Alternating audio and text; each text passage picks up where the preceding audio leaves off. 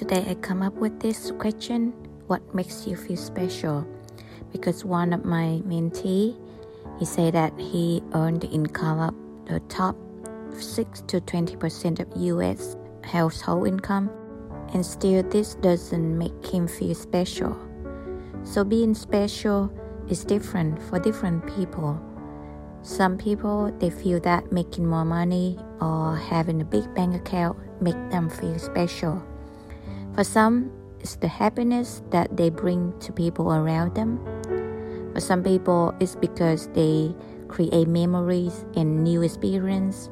They can be photographers, they can be travelers, they can be anything.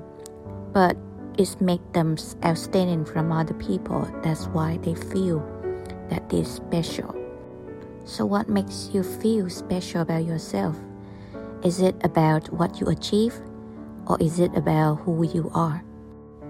We should not attach our self-worth and also how we feel about ourselves with the belongings, with the possessions, with the money that we have.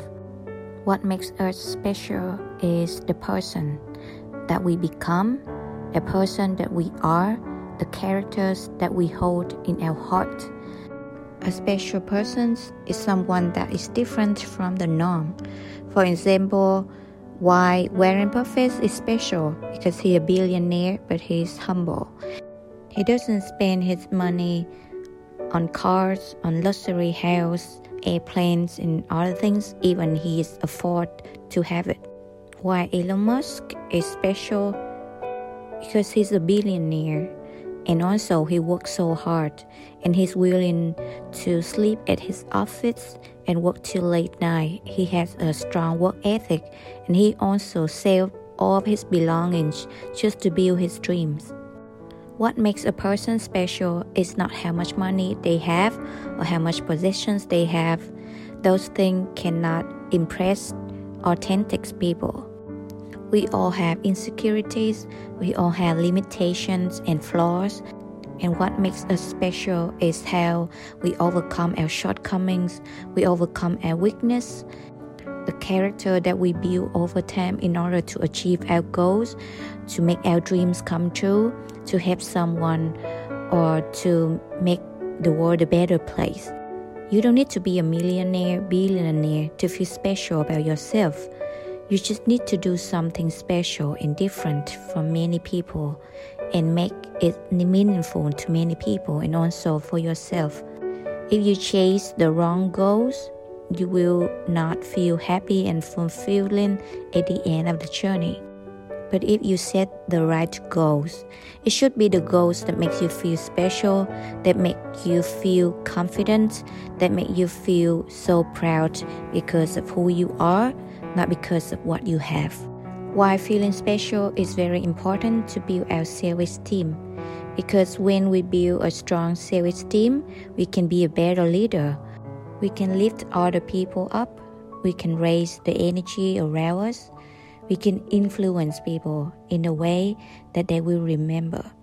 There's a saying that I really love. People will forget what you said.